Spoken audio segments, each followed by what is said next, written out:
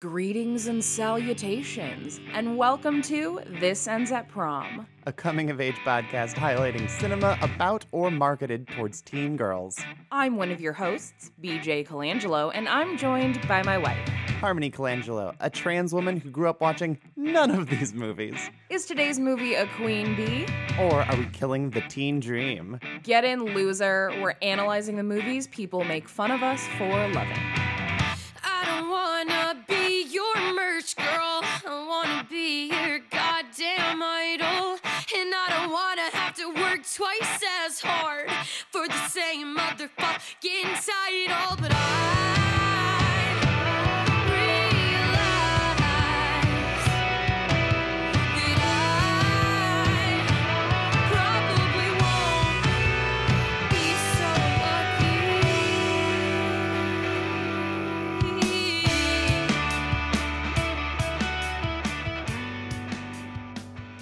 Love is in the air, prom party. Hello, boys. Hello, boys. Isn't that like a little girl or something? I think What is so. that? We reference it all the time, and I don't remember where it came from. Well, and we also reference the, here comes the boy. Well, you do that a little bit more than I do because I'm not on TikTok. But Hello, boys. Yes, whenever, here come dat boy kind Here of a come thing. dat boy. Just so many boys. There's so many Look boys. at all these boys that I've loved. Look at all these boys we've loved before. Yeah. In honor of it being Valentine's Day yesterday, we are finally going to talk about a movie a lot of you have been dying for us to talk about. Probably the best example of a teen romance movie in the 2010s, 2020 world. We are talking about To All the Boys I've Loved Before. And not to break kayfabe or anything, but this is going to come out the day after Valentine's Day, the day we're recording it is Super Bowl Sunday, so we're just going to see how loud things are going to be while we record this. Yeah, definitely. So for those that do not know, To All the Boys I've Loved Before is based on the book series by Jenny Han. It was directed by Susan Johnson, written by Sofia Alvarez. It went straight to Netflix, but was a humongous hit that spawned 2 sequel films and the spin-off series XO Kitty. So this is a big deal. This is a It got big one. a Sharpay's Fabulous Adventure of its own. Yes.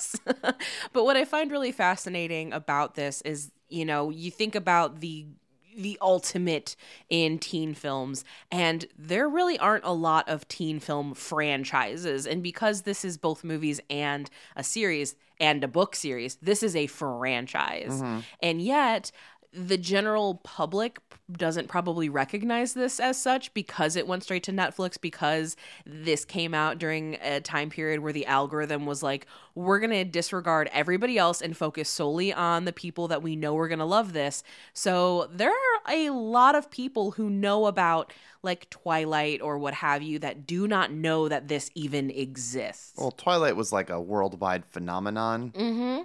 And unless you're Stranger Things, Netflix is not pushing worldwide phenomenons. Exactly. Maybe 2015 they could pull that off and it could build into one. But at this point, I don't know about that. Yeah, so this came out in 2018, and the book first came out in 2014.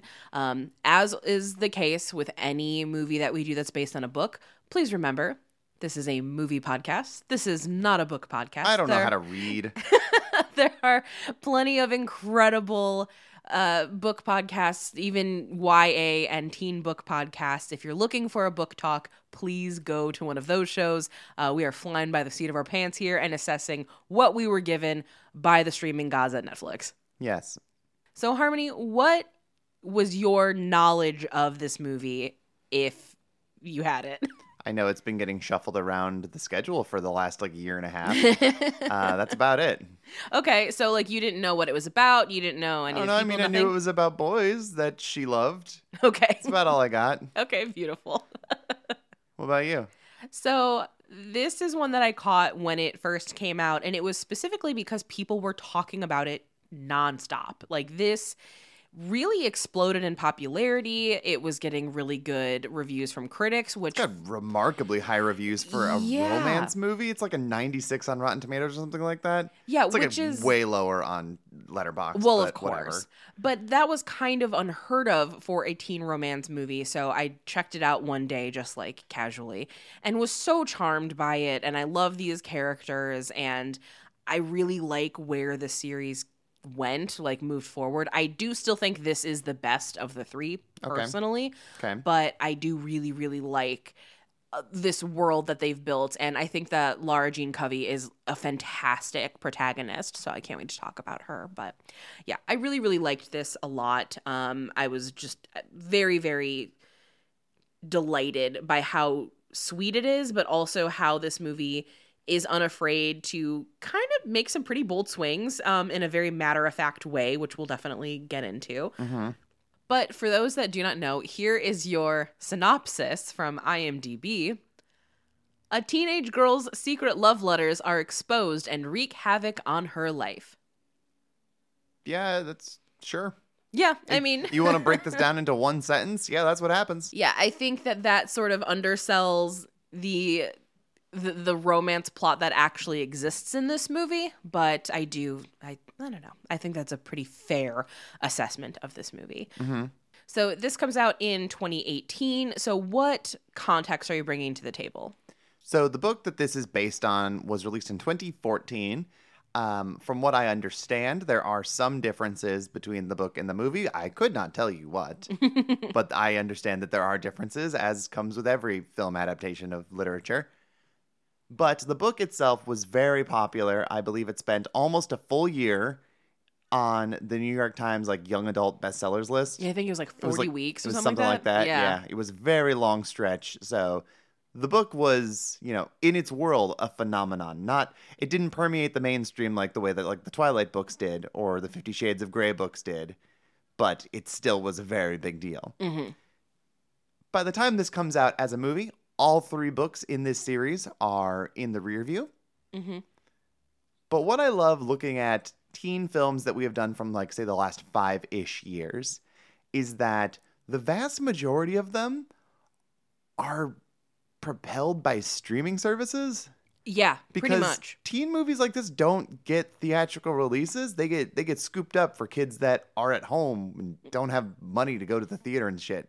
Yeah, and that's very much what I was trying to get towards, but you're saying it in a much better way than I did. Appreciate it. Of how, everybody in the world knew what Twilight was, but people nowadays like don't fully understand that like there is an entire like teen series. We saw this actually recently with like Jacob Elordi becoming like a big deal and people being like, he's in like the kissing booth. What the hell even is that? That's a whole series. Mm-hmm. And it's because teen movies are not getting these theatrical releases, which do require like huge marketing budgets and trying to get as many eyes on it as possible. When it's through streaming, they're like, no, we're just going to feed it to the algorithm and it'll give us. I mean, the kids give us can people watch who need it. Yeah. If you're 13, 14, 15 years old anymore, you don't need mom and dad to drive you to the movie theaters. So at the time, they at least knew what the name of the movie you were going to see probably was. Exactly. Now it's just like, I don't know, they're just watching something. Mm-hmm. They're staying at home on a Friday night and watching romance movies. Mm-hmm.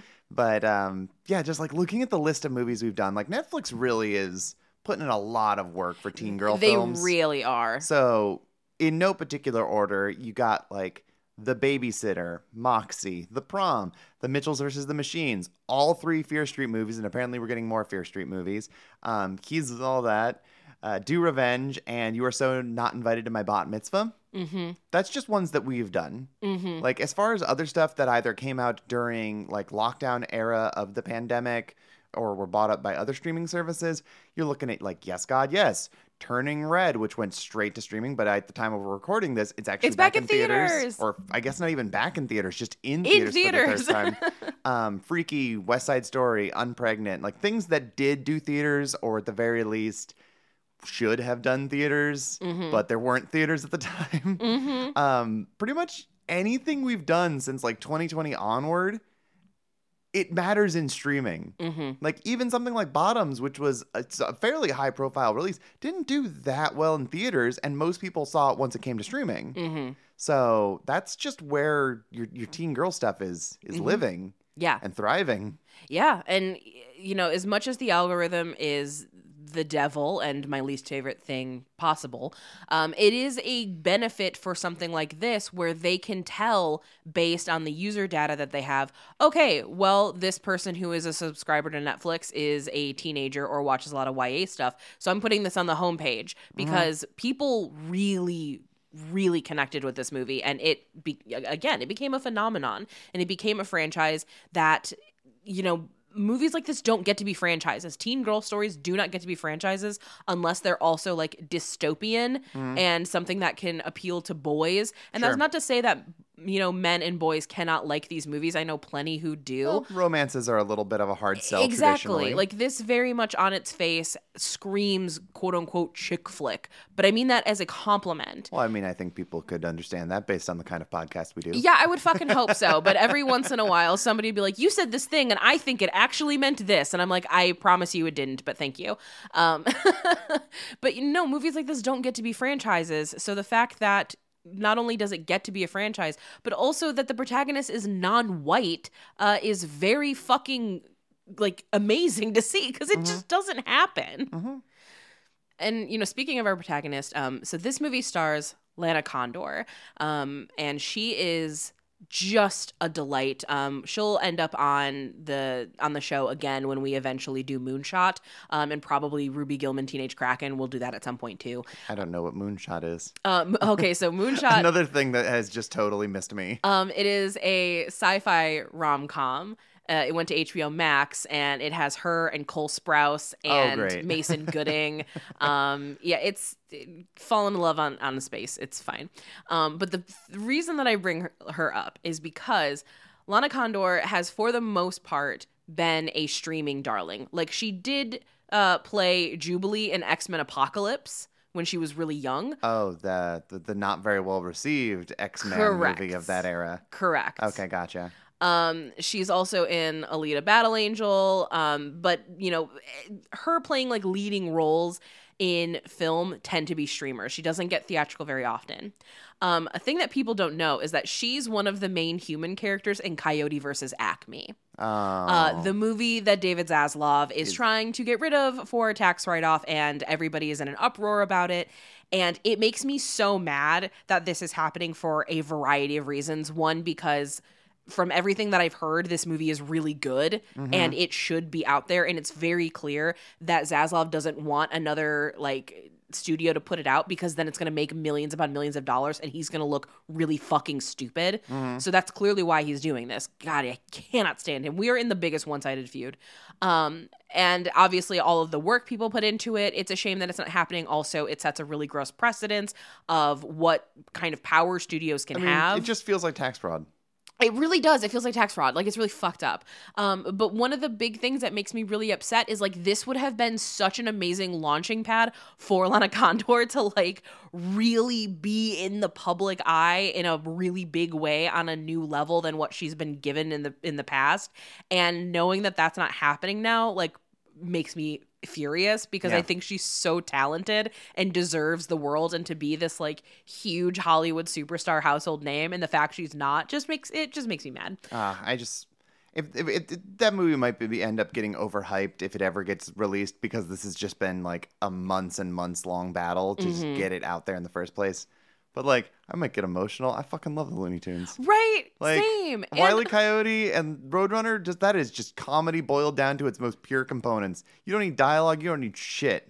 And it's so perfect. And we're supposed to get John Cena as a big bad lawyer for the Acme company. Yeah, and I want to watch John Cena in a buff lawyer suit. He's finally figured out how to wear suits. I know. I think it's because he's trimmed out. He's not as beefy as he used to be. Because for real, if for people who don't know this, if you want to look up John Cena in the 2000s wearing suits, he looks like David Byrne, but he's actually not just wearing a big suit. He's just a blocky man. I would love that. Yeah, if that movie doesn't come out, I'm going to be very upset. I hope it does. I mean, our world is a hellish place, and we don't get nice things. So I'm not holding my breath, but god damn it, I sure hope it does. I hope so too, and I hope that the world finally gets to see how talented she is, because she's really, really great, and I can't wait to talk about her. But before we dive in any deeper, it is time for everyone's favorite part of the show.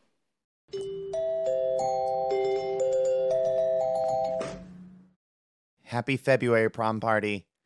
Over on the Patreon this month, we have tons for you to look forward to. For the Sadie Hawkins dance, we are covering The Way, Way Back, which has been something that's been recommended quite a few times from people I know and listeners alike as a very good coming-of-age story, and I'm looking forward to that.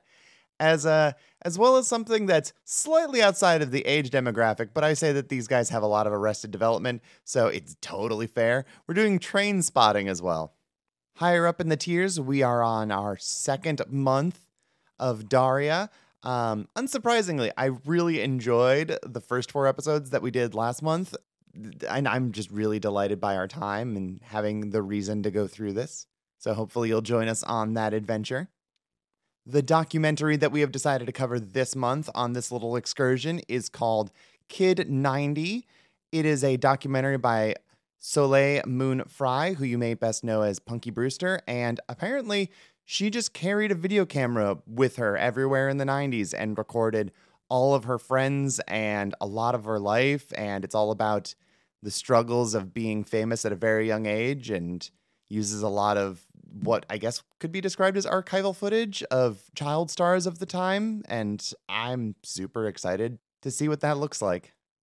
In addition to all of our bonus episodes, you can find our monthly playlist, see what each week's episode is going to be ahead of time before everyone else can, get access to the suggestion box, as well as hundreds of past bonus episodes that we've done and playlists and all sorts of other goodies. As is always the case, especially in these trying times, if you're not able to support the podcast, we love you. We just appreciate that you listen and go on this adventure of healing our inner childs with us. If you haven't already, feel free to leave us a review, a nice 5-star one if you're feeling so inclined. Recommend us to any of your friends and leave us some comments. There's been a whole lot of people who have done that for our Spotify as of recently, and yeah, it's been really exciting and enlightening just to hear directly from people like that without the need for social media. Thank you so much, and back to the movie.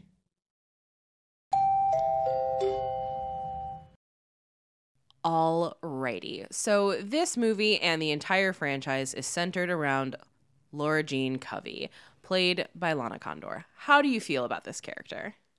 I don't want to call her a stick in the mud. I would say she is not an adventurous person. Mm-hmm. She plays everything very, very safe. Mm-hmm.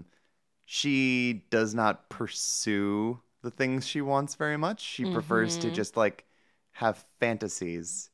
Yes. And I think that works for kind of understanding what this movie's doing. Mm-hmm. Where it's like, why is she interested in like 2 really specific versions of the same guy? Yeah. Oh, she likes Jake Ryan, or like these are the kind of guys that are on romance books now. Fabio, that hasn't been a thing for a long time. That's the joke we always make in the way that like you do an approximation of a pro wrestler, and your version is like a caricature of Hulk Hogan and Randy Savage. Right.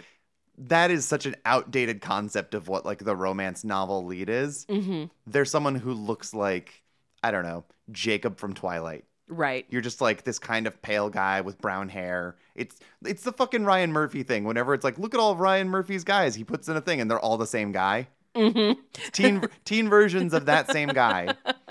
Yeah. So not to like call you out a little bit, but I'm gonna call you out a little bit.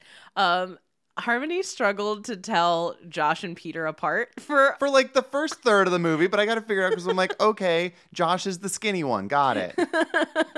He's the less hunky version of Peter. Got it. Yeah, it was really funny because like they would just like show up at her doorstep and Harmony would be like, which one is that one? Which like I get it. Guys, for full disclosure, and I'm not going to give away all the details. We watched this back to back with the movie that we're doing next week, and I don't want to spoil anything, but I need you to know what an intense fucking whiplash that was.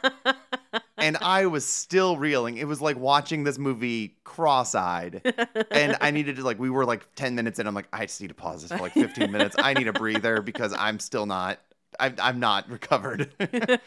So that was probably part of it in my defense. It was just really funny. And I had to tell the world because Yes. it made me laugh. So her being lost in like the safety of like romance novels works so well for like the theming of what they're doing, but also just like God, so many people out there just who've not really been through love sure think they know what love is. Mm-hmm. You know, they have a lot of wisdom about breakups, and they've never gone through a breakup. They have a whole lot of big feelings about like everlasting love, and they've never dated anyone, period. Mm-hmm. Like, it makes a lot of sense for her Yeah. that she's, well, like, I read about something, but yeah, but you haven't lived it, honey. Yeah. Yeah.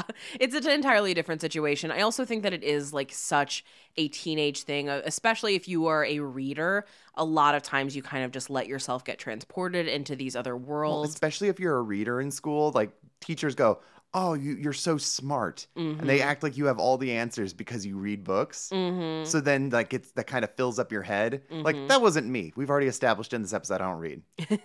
I'm borderline illiterate. You are not illiterate.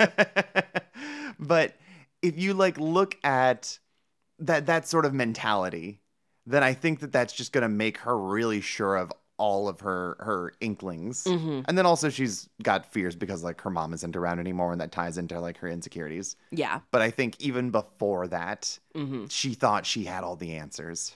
And I also think that Lara Jean has a bit of middle child syndrome. And again, not a psychologist, not here to psychoanalyze But that's fictional totally a characters. thing. But it is totally a thing because she has Margot, who, for all we see with Margot, is like very much a structured person. Like her room is very minimalist and it is very white and very clean. And that is who Margot is. And it's like, I'm going to go to school and I'm going to go away Go to to Scotland. Gonna go and eat haggis, except not really, because haggis is gross. And Pretty much their words, not mine. I would be down to try haggis. Ew, no thank you. I've No eaten- offense, I'm not trying to like shit on people's delicacies, but no thank you. I've eaten brain, I've eaten tongue, I've eaten various organ meats. I'm willing to try it. I'm glad that's you can have my share because Okay. I won't have it. That's fine. So she's got Margot to look up to, who also Margot takes her under her wing a lot. You can tell like she's the one who kind of pushes her to do a little bit more, to be a little more outgoing. And then underneath her is Kitty, who is just a chaos little sister. She's the closest this movie has to proper comedy. Yeah, I love her. Because like this isn't really a rom-com. No, this is This is just romance a movie. romance movie. Like Yeah. there's comedy in it more than like say The Notebook. Mm-hmm. But it is a romance movie that just has some amusing bits. It's not really a comedy at all. Which is something that I really respect about this movie, because in a lot of the films that we mentioned during the context section of, recent teen movies, there is a feeling like all of them are kind of winking at the camera a little bit. A lot of them That's are... just a lot of trends now. Yeah, People like... don't like sincerity. No, and that's exactly it. This movie is like incredibly sincere with its emotions and the romance. It doesn't treat anything like, oh, it's just high school, who cares? But no, it But does matter. It has to be sincere about that because the main catalyst for like the plot is that she wrote these extremely heartfelt, sincere letters that were never supposed to see the light of day. Mm-hmm.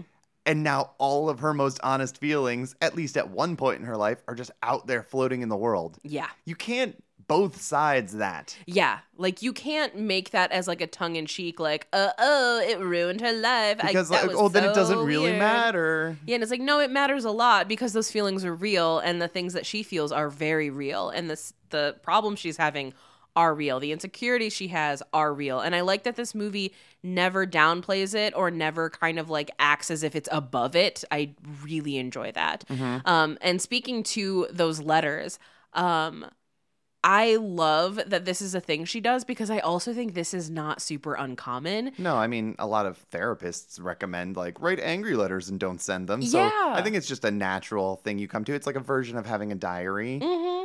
Absolutely. I mean, it allows you to get a lot of these feelings out and process what they mean without having to put yourself in that very like vulnerable situation. I don't know. Did you ever write like love letters or love poems or love songs or any sort of thing like that? I think I did once, maybe. But I think it was something I was already writing because I was just trying to write I wrote song lyrics for songs that I never wrote. Okay. Because I was like, oh, I'll write the lyrics and then you can write the song around them. That seems easier. No, it's way harder. I feel like writing the melody and then having songs fit the melody is probably the way to do it. But I was like, fucking Bernie Taupin just sent Elton John lyrics and said, there you go. Now write a song around it. So it seemed easy. It wasn't. But I think I tried that one time for a girl, but like I already had half written down like stuff that I thought were clever lines, and then it was just like, now I'm gonna turn it into a thing, and then it didn't have a melody or anything like that. I just gave it to her, and I think nothing ever really came of it. She just went, "Oh, that's nice," and we never talked about it again. It was somebody I was Rude. actually dating. It's just not like we ever referenced it again, and I don't know what Gotcha. happened to it. Gotcha. So I think that was maybe the one and only time. I'm not the kind of romantic like that, you know? Mm-hmm. What about you? I know you received $1 billion. Okay, so I received a lot. I received a lot of songs. That was a thing. But I definitely was a person who did a lot of writing to people and then never sent it. A lot of notes that I never in a million years would have sent. I used to write them and then I would keep them all for like 6 months, and then we would do like Burn Fest with our friends and we'd set everything on fire. Sure. Did a lot of that. Release those feelings back out into the universe. Or Cleanse by something. fire. Yeah. Yeah, so I did a lot of that. And I was thinking during this like most recent rewatch, like what would it have felt like if those letters ever did like make it out? And I was like, oh, I think I would have like wanted to change schools. I would have shit. Yeah, I would have fucking shit. Like all she does is faint, which is like, She faints and kisses a boy. That's not the worst thing in the world. no, I would have like shit my pants and needed to go home for like a week and never Uh-huh. showed my face again. Yeah. Because I was extremely sincere and very poetic, and because I was emo, a lot of it was like the end Oh of the my God. world. Fucking cut my feeling. wrists and black my eyes. Oh, it was absolutely that kind of bullshit. Like when you grow up listening to bands like Taking Back Sunday and hearing lines of "You could slit my throat and with my one last gasping breath I'd apologize for bleeding on your porch," you're gonna have some weird fucking poetry about Sure. the boys you like and the Yes. girls you like and the whoever you like. Oh God. Ridiculous. It was absolutely ridiculous. And something that I like that the movie does is that we don't ever fully get to see what those letters actually say. It's still kept very close to the chest because it's like the movie is like, no, we're not gonna peek into that world. You don't need to know how she We're not how going to she felt. embarrass her to that extent. Yeah, I like that. It's like very respectful of her feelings in a way. Yeah. And I also love that they are these letters to people throughout her life, and they're all treated with kind of the same severity, but at the same time, she's very aware that it's not the same severity. Like, you know, Lucas, the guy that she danced with at homecoming, she writes this big letter to. He's gay. And like, Oh my God. And like, I called it immediately. Like, they're at the dance. It's like, I like your ascot. It's like, it's actually a cravat. And I'm like, oh, he's fruity. but like that's like a very true thing. Like you have these moments where this is the person that you're really into, and you know you don't know that at the I time. mean, you shared a special moment. Exactly. Eh. There's an author I really like named Anita Liberty. She wrote How to Heal the Hurt by Hating and How to Stay Bitter During the Happiest Times of Your Life, which are two just phenomenal books of poetry that are, you know, also about her life. But she has another book called The Center of the Universe, Yes, That's Me. And it's a book about her, like, her love letters and her poetry she wrote as a high schooler. And so you get kind of this groundwork of who she was as a kid. And one of the people that she writes about is this guy she's super in love with. And the whole book, you're like, oh, I want them to end up together. I want them to end up together. And then you get to the end and she's like, so we never got together because he's gay. Well, then. Which is like so great. And so I love that that's, you know, an element in here. One of the letters she sends gets a return to sender, which, you know, that's kind of, you know, thank God for that. We get the little button at the very, very end of the movie of the kid from, you know, I think it's Model UN or whatever, showing up at the door with flowers, which I think is very cute. I mean, there's only 3 moving parts to this movie, and one of them is gay. So it's really just 2 moving parts. Yes. So then we have Josh and we have Peter. Let's start with Josh, which is It's Margot's ex. Margot's ex, She but broke you his know, heart. but was also complicated by the fact that he and Lara Jean were friends first, and then he started dating Margot. Is he like the neighbor kid or something? Yes, Yeah. he lives next door, or at least like a couple houses down or whatever. He's around. Yeah, he's around. So that was, you know, one of the first, you know, friends she made, and it was just, you know, friends. But once she started seeing him with Margot, she's starting to see him in a new light because she's seeing what he's like as a boyfriend, and that stirs up feelings for her. And he's he's a little bit of a people pleaser. It's like, well, would you rather drink water or pee? And it's like, oh, you changed your answer, sir. But I guess you're not going to admit to your new girlfriend that you would drink a little bit of pee. Right. And I love that little scene exists because it does two things. One, it implants this idea in the heads of the viewers of like, oh, well, he and Laura Jean would be the better couple. Like, look at them. They get along better.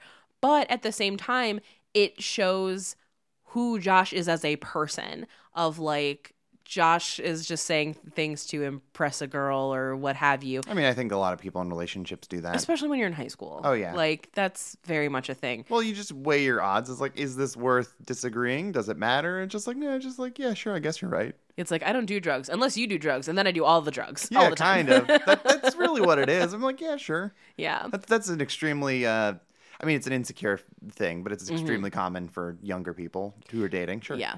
And so then when he gets the letter, it's shortly after Margot has broken up with him and kind of broken his heart. And he's kind of Oh, and messed. he didn't know. He got blindsided. Yeah, he's kind of messed up about the situation because one, this girlfriend that he's had for 2 years dumps him kind of unceremoniously. Two, it's after he has done this giant romantic gesture of I'm gonna fly out to Scotland and like come see you. He bought non-refundable tickets. I know. Sorry, buddy. And so, like, you know, he's obviously heartbroken. So then when that is then paired with the 1-2 punch of, oh, and also her sister, who is a very good friend of yours, also has feelings for you, he's very vulnerable. Like, he's in a tough spot. So I get why part of his impulse is to, one, be extremely confused, but then also at the same time be like weirdly kind of into it. Like, because when you're heartbroken, the first thing that you want to do is like fix your heartbreak. You want that feeling to go away as fast as humanly possible, which is why people rebound all the time.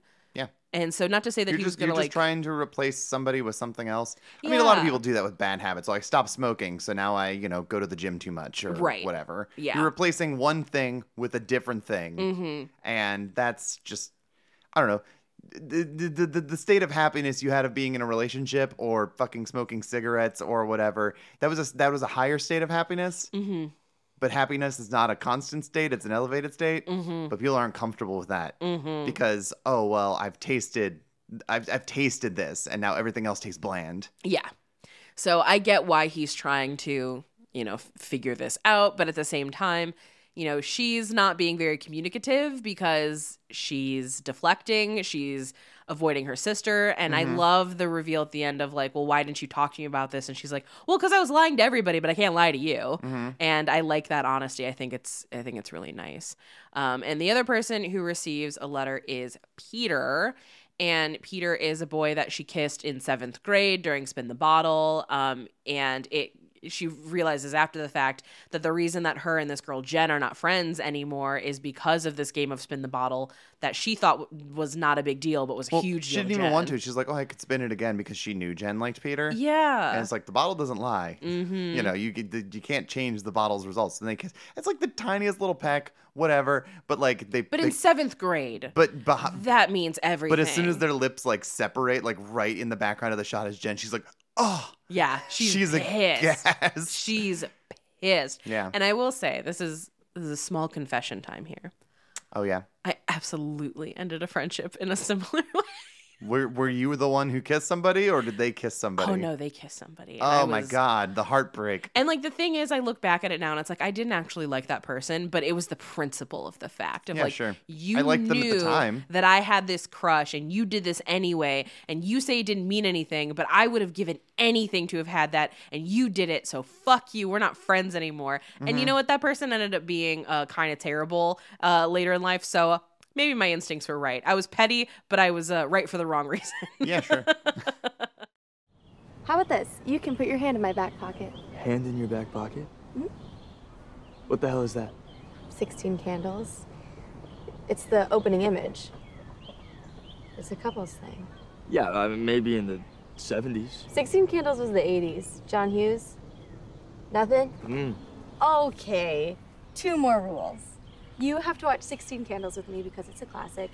And we can never tell anyone that this relationship is fake because it would be too humiliating for the both of us. Duh. First rule of Fight Club. What? Are you serious? You've never seen Fight Club? Oh my God. Okay, write it down. Double feature. After we watch the Candles movie. We were watching Fight Club. Fight Club. 16 candles. No snitching. Anything else? I could write you notes every day. You do that? Sure. Jen was always on me to write her them. I never did, so if I start sending them to you, she'll be pissed. You good? How romantic. So the one thing that I do think that this movie doesn't do entirely well is like the Jen stuff to me feels a little half-baked. Also, we find out that Lara Jean's best friend Chris is Jen's cousin. I love Chris. I think she's hilarious. She sure is underutilized, though. She's totally I imagine that we get underutilized. more of her probably in the sequels. That feels like there's more room for her once all this is out of the way, but I wouldn't know. Yeah, definitely want more of, these situations because the Jen stuff, she just kind of feels like a blanket bitch. Like, she's just mean for the sake of being mean. And even when we find out... She's a little bit of a prop. Because Yeah. Peter needs to go along with this fake dating scheme to make her jealous. Mm-hmm. So she's really there as a little bit of a tool. A little bit, A plot tool. Yeah. So I wish that there was a little bit more done with those interactions, but at the same time, I get it. That's not what these movies are about. The story's not about her. The movies are about Lara Jean and Peter falling in love. Yeah, that's the point here. No, and I totally agree with you saying, but if I had a specific criticism of this movie that bothers me, it's that, and I was struggling to figure out exactly what it is. This movie feels a little too like Instagram for me. Mm-hmm. Where like there are some like I think this is just how we make teen movies now, but in certain movies like Do Revenge, it was stylish and stylistic enough that it wasn't noticeable. The Babysitter's over the top. You're So Not Invited to My Bar Mitzvah's funny enough. Mm-hmm. He's All That is like the bad version of this, Mm-hmm. but everything is just nice. Mm-hmm. They live in nice houses and they wear nice clothes and they go on this nice ski trip and they have a nice school and it feels a little plastic. Mm-hmm. It feels kind of like how stuff in Hallmark movies looks nice. Mm-hmm. And I don't think that that's wrong for the theming that they're going for, because if you're building it off of romance novels as being like the core inspiration for how she views the world, It needs to be a little fantastical. it needs to be a fantasy. I'm just saying I don't like that flavor. It super doesn't work for me, but but I understand why it's like that, so I'm not thinking it's bad. I'm saying it's not my thing. I prefer high schools where the textbook bindings are all broken. A bit. I mean, I'm just saying everything's a little too perfect. Yeah. You know, all of the characters are a little too perfect. Yeah. No, I can definitely see that. That's a very, very fair criticism. Because you're right. It is very. But like that's what you want out of a romance thing. Like you want them to feel good. Right. You want it to look like this dreamy thing where you go on a ski trip together because you have the money to do that. Yeah. Like I get that that's the point. Yeah, that like there's a moment where, they're talking about the ski trip and Lara Jean's like, I'm only going if Chris is going. And then she talks to Chris about it and Chris is like, oh yeah, no, I'm going. Like she thinks she's not gonna go because that's just not her thing. Mm-hmm. She's like, oh no, I'm going. And I think about like being able to just spontaneously decide that you're gonna go on a ski trip in high school. Meanwhile, like if that was a thing in my school, we would have like 70 different fundraisers so that we could go. I mean, skiing is just such a rich kid hobby. Yeah. Because, like, you have to have the gear, but also you have to get there. And you have to buy the mountain time. And you have to buy, like, lodging if you're going to be there for more than, like, 6 hours. Mm-hmm. Like, it's not, like, it's not soccer. You don't just No. need a ball in an open field. Right. It's something where it's like, oh, yeah, we're going to Breckenridge this weekend. Like, that's, Yeah, no, I feel you. The one thing I will say though is I am glad that this movie justifies its wealth of its family, because nothing makes me more like I don't know, like the Insidious movies are probably the best example of this, honestly. Is it's like Patrick Wilson teaches at a high school and his wife writes jingles and then they have this like gigantic beautiful home and I'm like, no, that's God, not how this is works. like those fucking House Hunter memes that people make where it's like, he recobbles shoes in his spare time. She makes artisan potato salad. Their budget is $400,000. Yeah. And it's like, no. I'm like, what? No. Does HGTV just exist in a different universe that I'm not aware of? But at least in this, it's like, okay, so John Corbett is here, who is, you know, a rom-com legend based on being in My Big Fat Greek Wedding. He's also I miss his mullet. He's also my second least favorite boyfriend of Carrie Bradshaw on Sex and the City. Sorry, Aiden lovers. I just no. Yeah. But Who's your least favorite? Big. Oh, I fucking hate Big. I hate But him isn't he so like much. the most important one? Isn't he in the most of it or something? Yeah, but now he's dead, so I don't care. He's dead and he tanked Peloton stock with him. And now they're trying to market it to the common man rather than being a luxury brand. Yeah, and then, you know, now there's Aiden, and he arrived on, and just like that, looking like he's fucking Michael Myers in the world's ugliest jacket. Anyway, back to this movie. Thing, he's kind of just there, and he's a male gynecologist. Yes, and I love that Chris like bags on him for that, which is really funny to me. But it's like, no, I understand how they afford this giant house. He's a doctor. Like, okay, this tracks. Yeah, I will say, not my favorite daddy-daughter speech. No, I do love the inclusion of everybody wants to rule the world because it's an eternal jam. Mm-hmm. However, he kind of waffles a little bit between like, oh, you're really, really good and heartwarming, and you're kind of phoning it in. Mm-hmm. Like, within like a couple sentences, like each sentence, it'll shift gears. Yeah. And it's a bit odd. Yeah, it's not my favorite performance of his, but I do think that there is something nice about him. When he talks about mom, that's, I think, when he really shines. Yeah. Like, there's a genuine heart there, and I buy him as somebody who very much loves and misses his wife. Yeah. So Those are the I'll good give him parts that. of this. Yeah. And then there's some parts that are less good. Yeah, some of it's like a little rough. Also, he's just drinking wine a lot. Like, often. Yeah. So dad's going through some things. Yeah, but our main boy focus here, though, is Peter. Yeah. How do you feel about Peter? He's not just a dumb asshole jock like people think he is. Mm-hmm. He does love Fight Club. Mm-hmm. But, like, having the double feature of 16 Candles in Fight Club kind of makes sense. It does. As, like, a weird, gross, toxic masculine soup that is processed through femininity. Mm-hmm. Like, No, it really it's is. very odd how well that actually makes sense. It is like a very weirdly fitting double feature. I also love when they are watching 16 Candles, and you can tell he is so nervous to ask Laura Jean if Long Duck Dung is racist. Mind you, like, she's he asks Korean. that towards, like, the end of the movie, which means he's sat with this character the whole time. And he's like, isn't this a little racist? She's like, oh no, he's 100% racist, like offensively so. But we're here for Jake Ryan, and I'm like, well, that very horny teen girl, sure. No, I'm here for Molly. Mm-hmm. Jake Ryan's just kind of there. Yeah. No, so I really, really like that scene a whole lot of him, you know, adjusting, and like it's a small acknowledgement, because this movie is not gonna have like these really, really big conversations about like the fact that they're in an interracial No, because this is a relationship. fantasy, damn it. Exactly. That's too real. Exactly. It's a fantasy, so that's not happening. But the ways that it does show up are very small, and I like that it's there, because at least it's like an acknowledgement that this is a thing. Yeah. Which I think is smart. I think it's a very, very good idea. Yeah, but Peter, he's fine. He's very nice. A joke that BJ made is like, for real though, I think Peter is like a better fake boyfriend than most guys are real boyfriends. He really is. And my joke was like, well, it's non-committal. He doesn't have to really like, a lot of guys are afraid of commitment and like they don't want to have to deal with all of this pressure. Like they want to have a girlfriend when they want to have a girlfriend, then they want to go hang out with the boys. You know, go play Call of Duty with the lads or whatever.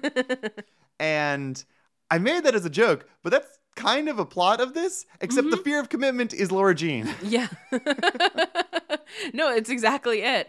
And the thing about Peter too is that it takes a lot for me to be on board with a high school boy, because I, by and large, tend to think that they're a bunch of boneheads. Yeah. But I weirdly like Peter, and I also understand why he is the way he is, and the movie does a very good job at explaining that, because even when he's still kind of hung up on Jen, you know, he's not afraid to admit that his feelings are complicated, and he knows that they're complicated, but he's like, I was with her for a long time, and it's difficult, and I'm trying to figure this out, and he's open about trying to figure this out, versus I think so many boys in high school where they're like, well, I mean, you know, she's just, it's fine, it's nothing, and like they act like it's not a big deal, and they just deflect. Yeah. Whereas he actually owns up and is like, I'm a fucking mess, dude, like what do you want from me? And I weirdly appreciate that. Like, yeah, we can argue and say he should have just like dropped her like a bad habit immediately and never talked to her again. But that's also not how high school functions. No. Because you are forced to share space with these people, whether you want to or not. You still get stuck in homeroom and AP Bio with them. You still get For stuck at on least the next like 9 weeks, if not the full year. Yeah, you still get stuck on a bus with them because when you're like, hey, Laura Jean, you want to sit with me? And you're like, no, I'm going to go sit with my friend. And then there's this open seat and it's like, well, what the fuck am I supposed to do now? Now you've just trapped me with her. Yeah. So I like him a bit more, and I like that this movie plays with the idea that both of them are like fucking up in different ways, like equal but different ways. Yeah, I mean, I think that as far as like a kind of generic hunky pretty boy is concerned, like it has the benefit of 40 years since more than 40 years since 16 Candles to get your shit together or whatever. To figure out like really how to make a boy like this be a character or make him appealing other than he's handsome. Right. Because like Jake Ryan's such a piece of shit. Yeah, he Like, sucks. What a fucking piece of work. Just selling his girlfriend, or drunk girlfriend off to sex. I'm still not over this. We did that like 2.5, 3 years ago. I'm still not over that. But yeah, like it is very interesting how much better Peter is and how much he's genuinely trying and how much he's genuinely falling for her. And she's just not having it because she plays it safe. She's got rules. She's closed off from feeling things. Like she has closed herself off, I guess is probably more specific. Yeah, I don't know. Peter's pretty all right. Yeah, I like Peter. Yeah. And so then we do have this big ski trip scene where the two of them finally admit like how they're feeling, how they want to be with each other. And two very huge things happen that I am like shocked that the hot tub scandal. Yeah, that the movie actually goes there is one, the hot tub scandal, which is nothing actually happens in the hot tub, but it's, you know, somebody shoots out of footage context of them. Exactly. When she's just like kind of, you know, in his lap so they can make out. Oh, it's like, is he sticking things places? This could be sex. And so that video ends up going viral for, you know, all the wrong reasons. And everybody in school is treating it like, oh my God, Laura Jean, look at this hoe. She made a kind sex of thing. tape. She made a sex tape. And why I am both shocked and appreciative that this scene is in here is that they call it a sex tape and they ultimately get it removed from Instagram by classifying it as child pornography. Obviously, the more correct term for this is, you know, child sexual abuse material, but it's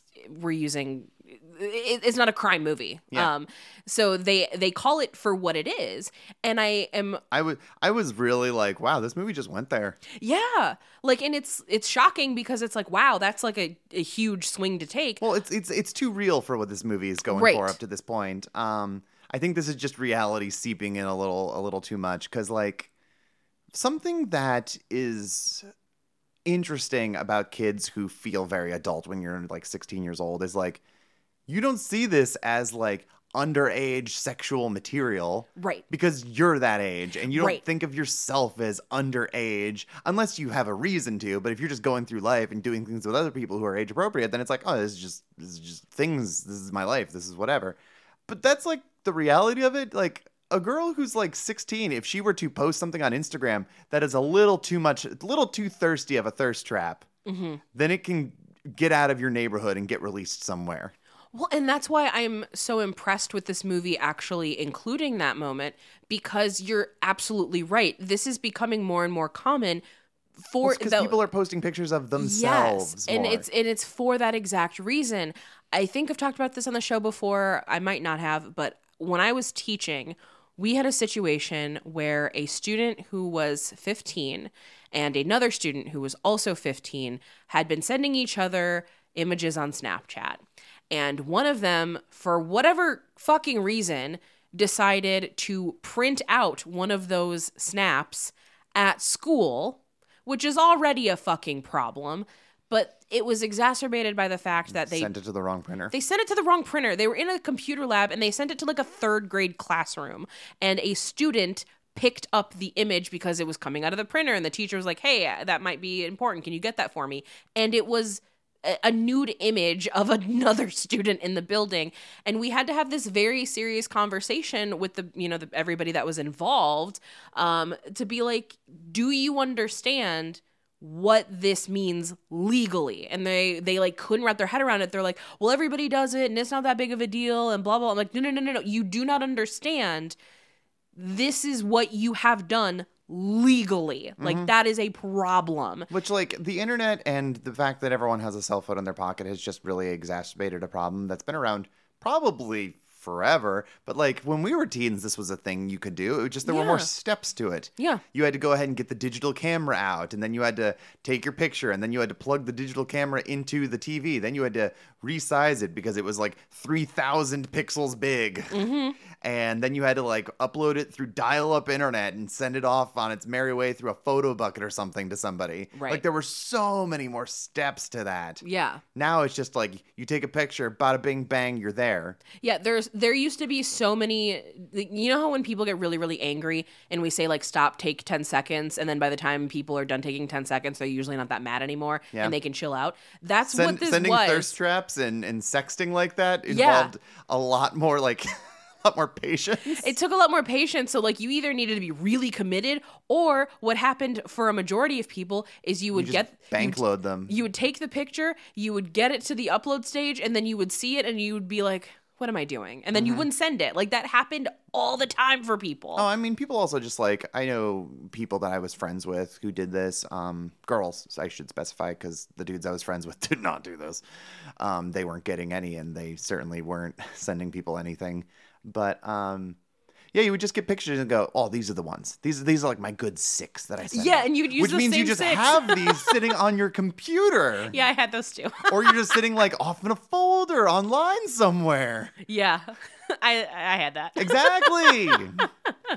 So like that's just a thing. Yeah. So yeah, no, it's so just this is a very controversial, bad thing that's happening in this situation, and I will say. Something that happens in this movie that it drives me nuts because it's such a cliched trope of like someone being like, no, I can explain, going, save it. I don't want to hear anymore. And they walk away and it's like, oh, this could have been avoided if you just talked about it. And like, I know. They're teenagers. They're impulsive. They have a lot of emotions. I understand why it's like this, but it drives me up the wall every time it's a plot point in a movie where it's like, listen, I went to Jen's room to explain that we were done. And you wouldn't let me explain that for like the last several weeks or whatever. Where it's like, Jesus. I will say one thing that I like is like they have this element where they like tape it to Laura Jean's locker and it's real fucked up. And her best friend Chris goes like, yeah, good job. Like, you're not stopping them. You're not dismissing this whatever, Peter. Like, you're being a real piece of shit. And in most movies, that's where they would walk away and he would have to do something to save it later. But in that moment, and like, she gives him sass about it, but I'm like, no, I'm on his side. As he goes, hey, everyone, fuck you. We didn't have sex. Stop sharing this shit. I'm going to kick your ass. Yeah. I'm like, no, I'm on his side. I would have done that. Absolutely. No, I'm right there with you about it. Like the fact that he does it immediately, like instantaneously. And after doing so many cliched things, I wasn't expecting him to. I was like, no, I love this. Yeah, he's going to walk away and like think about it and do some big sweeping gesture. And it's like, nope, he just yells. He's going to have at a student assembly or something like that. He's going to take the mic and explain everything to the whole class. Yeah. Or it would have been something like that in a different movie that was following some cliched beats like that. Yeah, I really like that he acknowledges it right away. And I also love that this also comes at the same time that Laura Jean goes into the bathroom and she runs into Jen, who like Jen pulls the shittiest, bitchiest move in this movie, which is when she's wearing the scrunchie. Oh, yeah. Like, because she's... That's earlier, and that's where like their big fight is. Yeah, that's where the big fight is. But it's like, oh, God. So already she's got go home heat with me. Favorite scrunchie. But then they go into, the bathroom. And I love that Laura Jean calls her out by saying like, it's bad enough when guys do this, but for you to do this? Like, what the hell? hell? That's just mean girl behavior. Yeah, and I love that she calls it out because she's so right. Like, it's shitty enough when guys do it, but when other women do it who also know what this feels like and who also have to deal with all of this, like, patriarchal bullshit to do it, it's like, what the fuck are you doing, man? Like, stop doing that shit. Yeah. So it is really nice. And the fact that Jen's like, I didn't do it. And it's like, you're such a bad liar. Like, But it's like, what if, the hell? like, it has to be her just even from us watching that's like, assume you want to give her the benefit of the doubt and say, oh, maybe she didn't do it. Then who did? Either way, she's They not don't stopping introduce it. anything else. It's absolutely her. Yeah, it's God, so ridiculous. But this entire situation is like such a aha moment for Laura Jean, where she realizes, like, I thought that I was invisible and that my problems weren't affecting other people, but now I'm realizing that's not true. And I think that that's also a really good message for teenagers to have, is because when you're a teenager, a lot of times you can feel invisible and you can feel like, I don't know, that you don't matter, or that the things you do or say don't have actual impacts on other people. I think a lot like the Romy and Michelle thing of, you know, Janine Garofalo's character being like, they made my life miserable, and I was so fixated on that I didn't realize I was making Toby's life miserable by telling her to fuck off all the time. Yeah. Like, that's kind of what we're getting in this situation, where she's like, If you're used to being like the victim or being ignored, then you don't think about anybody who's maybe more or even in a similar situation. yeah. Yeah. And so I really like that realization that's happening. And so then she does make amends with Josh, and they have the talk where she's like, yeah, here's how I was feeling. It was, you know, at that time. Oh, honey, you're paving over a real serious moment, because it's just dramatic moment after dramatic moment, because she doesn't make amends with Josh. Margot comes home, surprises them, and then they have a spat in the front yard with Josh trying to be a tough guy up against Peter being like, the lady asked you to leave, buddy. Well, yeah, and that And happens. then it's like, you wrote me a love letter. Margot's like, you wrote my ex-boyfriend a love letter. It's like, Yeah, you're right. That does happen. that is before they make amends. Yeah, that happens even before the Before they have to go to Instagram and be like, yo, this is super illegal, take it down. Yeah, I've been jumping around timeline wise, but yeah, there's like that big explosion in the front, and I do like that Margot pretty much immediately is like hearing her sister out and getting it. I like that because they're good sisters and that's what they do.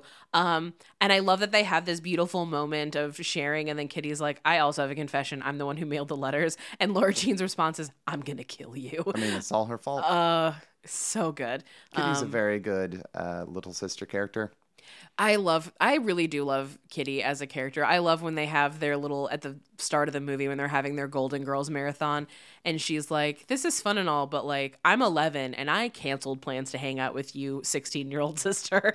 Which is fucking funny. I think it's super great. Oh, yeah. I also love that Kitty has such like a love of her sisters having boyfriends, because she's like, oh, are you gonna invite Josh over since you're in town? Or like, I miss Peter, I missed having him over for dinner. It's like, you just like having boys around the house. She does. She likes the pressure of not having to date boys because she's 11, but she likes having hunky boys around. She's like, yeah, I'll share my yogurt drink with you.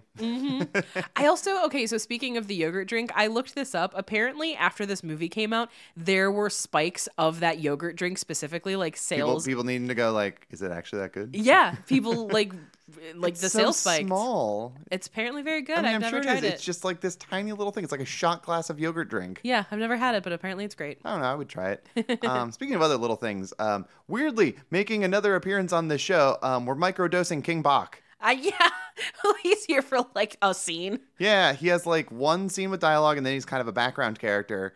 Yeah, I mean, I know we talked about this when we had Zero on for the babysitter, and I'm like, I think I like King Bach, but maybe I'm only getting the best versions of him on like micro, and I'm just getting these little bits and pieces of him. I'm still okay with King Bach. I don't think he's annoying, but I'm also not getting enough of him. Yeah, you're not getting bombarded by him to be annoyed. Exactly. Like, I wasn't on the internet in the spaces when he was really doing his thing. So I was like, I don't know. Sorry, I was on Vine, so. I wasn't. But I'm like, look at him go. He's here. I need you to know that I like you, Peter Kavinsky. And not in a fake way. And so I guess that's all I came here to say. Whoa, whoa, whoa. Don't I get to say something? The reason that I went to Jen's room that night was to tell her that it's over. Because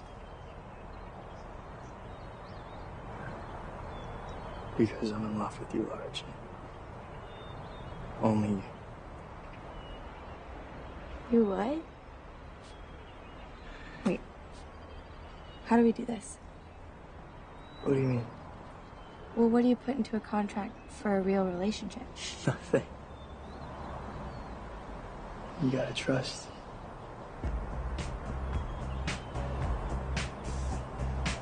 You gonna break my heart, Cubby? I fantasized about falling in love in a field, but I just never thought it'd be the kind where you played lacrosse.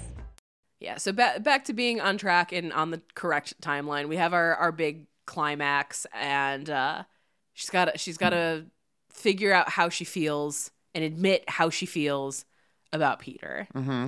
And I love that this version of a climax is a climax for Laura Jean. It's not a climax in the movie sense of the word, of this big thing. It's something that's big for her, which includes actually driving, because she is terrified at driving. She parks like shit, but that's because she's not good at driving. That's just because it looks. BJ goes, she made an attempt. I'm like, she did not. She's in like 5 parking spaces sideways. But it's like, no, it's just framed up so it looks good for the camera. Yeah. That is why she parks so bad. Yeah. And then she tells him how she feels on a lacrosse field. And so then it does end up being this like nice bookend to like the fantasy romance novel of Kissing a boy in a field. But it happens to be a lacrosse field.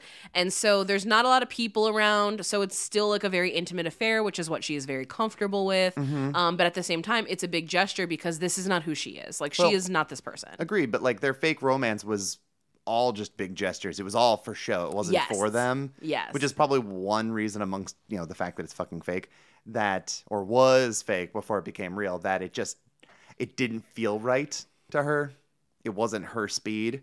Mm-hmm. So I'm the same way. I am not a big, grand, romantic gesture kind of person. I do things with you, for you, and that's about it. Mm-hmm. And so I think we've like joked about this on the podcast before, but when Harmony and I first met and we were talking on Tinder, we, you have the similar conversations that you usually do of like, here's what I'm looking for, here's what I'm not looking for. I had a bunch of garbage ass relationships dating bad people who suck. So I'm just like, I'm not looking to date. I want something kind of casual, because I had never gotten to do casual. At best, I was always pursued as a unicorn. Mm-hmm. Yeah. And so, we do joke a lot about like, this was supposed to be casual. We were like, yeah, well, maybe we'll just make out and play Mario Kart. And no, I ended up sitting on the floor and we bonded for like 45 minutes talking about one person that we hated together. And there's nothing that is a more strong powerful feeling. Like nothing will bond you with a person quicker and stronger than talking about a person you equally hate together. Yeah, it was great. Yeah, we had a really, really lovely first date. But our first conversation, one of the things that Harmony said to me was, and just so you know, I'm aromantic. And I was like, okay. That was just me saying I didn't want romance. Right. And I was like, and I'm like, I'm okay. still kind of not really the romantic type, so I'm not totally off on that. You're not. Like, you're definitely not the most romantic person. That's not really your thing. Your love languages are very specific to you, and it's something that I love. I don't know what that means, but thank you. They're specific to you. Well, meaning, okay, so here's how I'll describe it. So some people, their love language of like gift giving or something, it's like, okay, well, it is, I don't know, like any holiday, Valentine's Day is happening. So like Valentine's Day. So what they're going to do is they're going to buy the most beautiful jewelry they can find with like a diamond that's shaped like a heart. And like for some people, that is probably so thoughtful and wonderful and loving, and I commend them. That's not how you are. You are, oh, it's this thing coming up. So for our anniversary, I got you a original pressing of the original cast of Company. Yeah. Like, and it still smells like the 70s. Mm-hmm. Like, you'll get me that, or like when you got me a bat box, like so that I could, That's still under the bed. It is, because we can't have them in California because they'll cook. No, I mean, we just have nowhere really to secure it. You just can't have it face the east or the west side. It has to face north or south. Right. And our home faces east-west. Yeah, it's also a brick building. I don't really know what to do with it. Yeah. So, things like that, which are like so incredibly thoughtful and kind. But every once in a while, you do something a little romantic. Yes, I've been waiting for this. So This did tie into making a really specific list. For context, at the time, I think we were like 3 or 4 months into us dating. I think this was for your first birthday, would be my guess. Mm-hmm. It might have been Valentine's Day. I don't remember. No, it was my birthday. Was it? Okay. At the time, and still, Chris Jericho, the professional wrestler, was on the best run of his career, and his last good run. He's just now a sad old man who sucks, and I hate him and his horrible libertarian views. And we don't know where his wife was on January 6th. Yep, I just get him off my TV. I'm sick of him. Yeah. I'm never excited to see him or his fans off-key sing his theme song. I hate him. Jodassin! These people, oh God, I'm so sick of this old man. I know, And his I know. hair plugs and I his know, sad deflated pecs. Just get him out of here. But at the time, he was doing the List of Jericho, and I was like, and he was BJ's favorite wrestler of all time. He was. Before we got sick of him, because he wouldn't go away, and he kept saying things. But yes, I made a list of BJ. Yes. So to pay homage to the List of Jericho, Harmony made the List of BJ. This is the closest thing that I have ever gotten to a love letter from Harmony. This is the closest thing she's gotten to classic romance. And she said, what if I read it on the air? And I'm like, I don't remember what's on this. It's been some years. If I don't like it, I'll just delete this part. So I'm going to read Harmony's love letter to me of all the things that she loves about me. And this is, 5 years old now? 6 years old now? 2018, about 6 years. 6 years? Okay. Yeah. So this is still comfortably in the sweet nothings of the honeymoon period of a relationship. Mm-hmm. So, I'm sure that this is going to be something. My smile, Yeah. my brain, Well, yeah, you're smart. my smell. Even with brain damage, you're smarter than most people. Thank you. You're welcome. My smell, Yeah. my laugh, Yeah. my drive, Yes. how I check myself, Yep. how I sigh when you touch me, Yeah, it's so easy. Look, I barely have to touch her, and she just goes, how I let you touch me, yeah. That isn't sexual, by the way. I mean, it can be, but it's not specifically sexual. how excited I get when I talk about my passions, Yes. how nothing about me intimidates you, my problems, hang-ups, living with me, spending the rest of your life with me, Yeah. the things that we have in common, Yes. the things that we don't, Yeah. that I let you love me, Mm-hmm. that I love you back, Mm-hmm. and that I am a sassy, cranky, boss-ass bitch. Yeah, that sounds about right. Yeah, it was very, very sweet. You're welcome. And now the whole world, I stand by all of those The things. whole world knows that you love me so You much. indeed are sassy and cranky yeah, oh and my a God. boss-ass bitch. I was so crabby earlier today. I've been a real crankshaft lately. I'm just so tired all the time. I know. And that's one reason that I bought you company for our anniversary a couple weeks ago, because it was supposed to be a Valentine's Day gift, but then it came on our anniversary, and I was like, well, now's as good a time as any, because we watched the documentary about it, and I'm just watching BJ light up in a way that she hadn't for like weeks because she was so upset with life. And I was like, okay, cool. So this is what I get. It was perfect. Yeah. It and really was. And you're just sitting there just being like, with all due respect, this is not the best version of being alive. Listen, Raul Esparza, just really, like, no offense to Gene Jones. He's great. But Raul Esparza, like, oh, God, he's so Man, good. when he was singing this, do you think everyone around that room is just sitting there going like, he fucking nailed it? Oh, God. But yes, we are very, very off topic here. Whatever. It's Valentine's Day. We're talking about love. Talking about love. And we will eventually watch the sequels and to We talk have a whole more. month dedicated for those kind of things. we will do that as well, because I'm very excited to see how you feel about the story moving forward. It will be interesting. But on that note, to all the boys I've loved before is asking you to the prom. Is it a yes, a no, a maybe, or are you buying her tickets so she can go on her own? I think that this is a very, very good, well-made romance. Mm-hmm. I think it doesn't fit my specific tastes, Mm-hmm. but I'm open to the sequels. I'm going to send it on its own Okay. because it is just not... It needs to be there, but it's not your style. It's too much of one thing. That's Mm-hmm. really what it boils down to, is I don't really like a lot of movies that are too much of one thing, where it's like, it's pure horror. And I'm like, yeah, but can we have something else in there? Some other plot points? You know, maybe a romance plot or some comedy, maybe a little action, like something going on. You know, oh, it's pure action. And I was like, yeah, I'm not really an Expendables kind of person myself. Can we have a little bit deeper characters, please? Like a John Woo movie? Yeah, I think that's how I kind of feel about things that are a little too much their thing. Though I will say, as far as a romance is concerned, it is a romance coming-of-age story done very, very well. Yes, I agree. Well, wonderful. Well, friends, thank you so much for listening to this episode. We will see you next week. As always, you can follow the show on Twitter, Instagram, Blue Sky, and Threads at The Sunset Prom. You can follow me on Twitter, Instagram, Blue Sky, Threads, and TikTok at BJ Colangelo. And you can follow me on Twitter and Instagram at Velocitraptor or Blue Sky at Harmony Colangelo. I do not think I will be getting Threads. I just don't have it in me.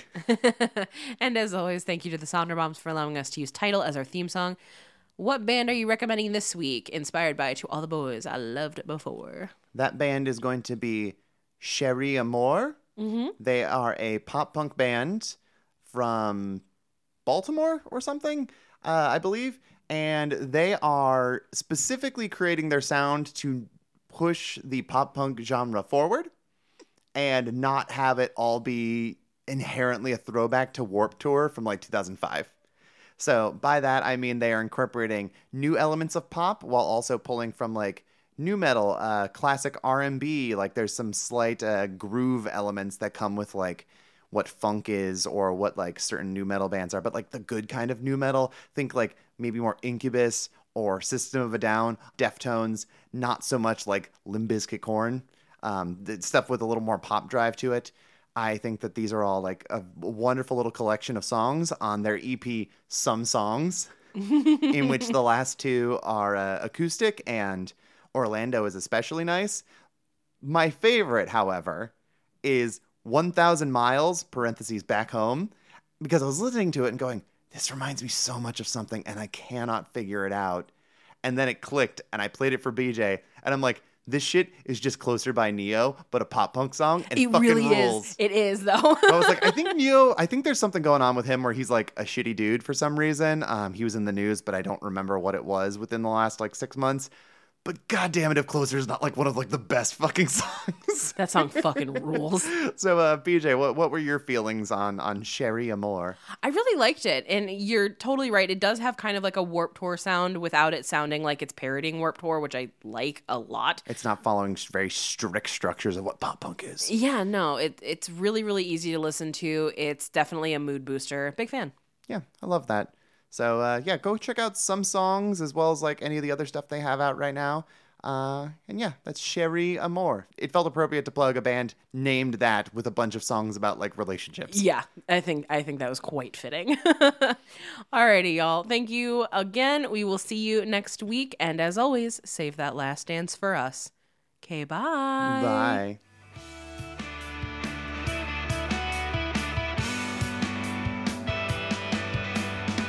What's more modern than a female rock star? The kind you wanna picture on her knees. I don't plan on being anyone else's, so I'm not a priority. But I realize that I probably set my sights too high.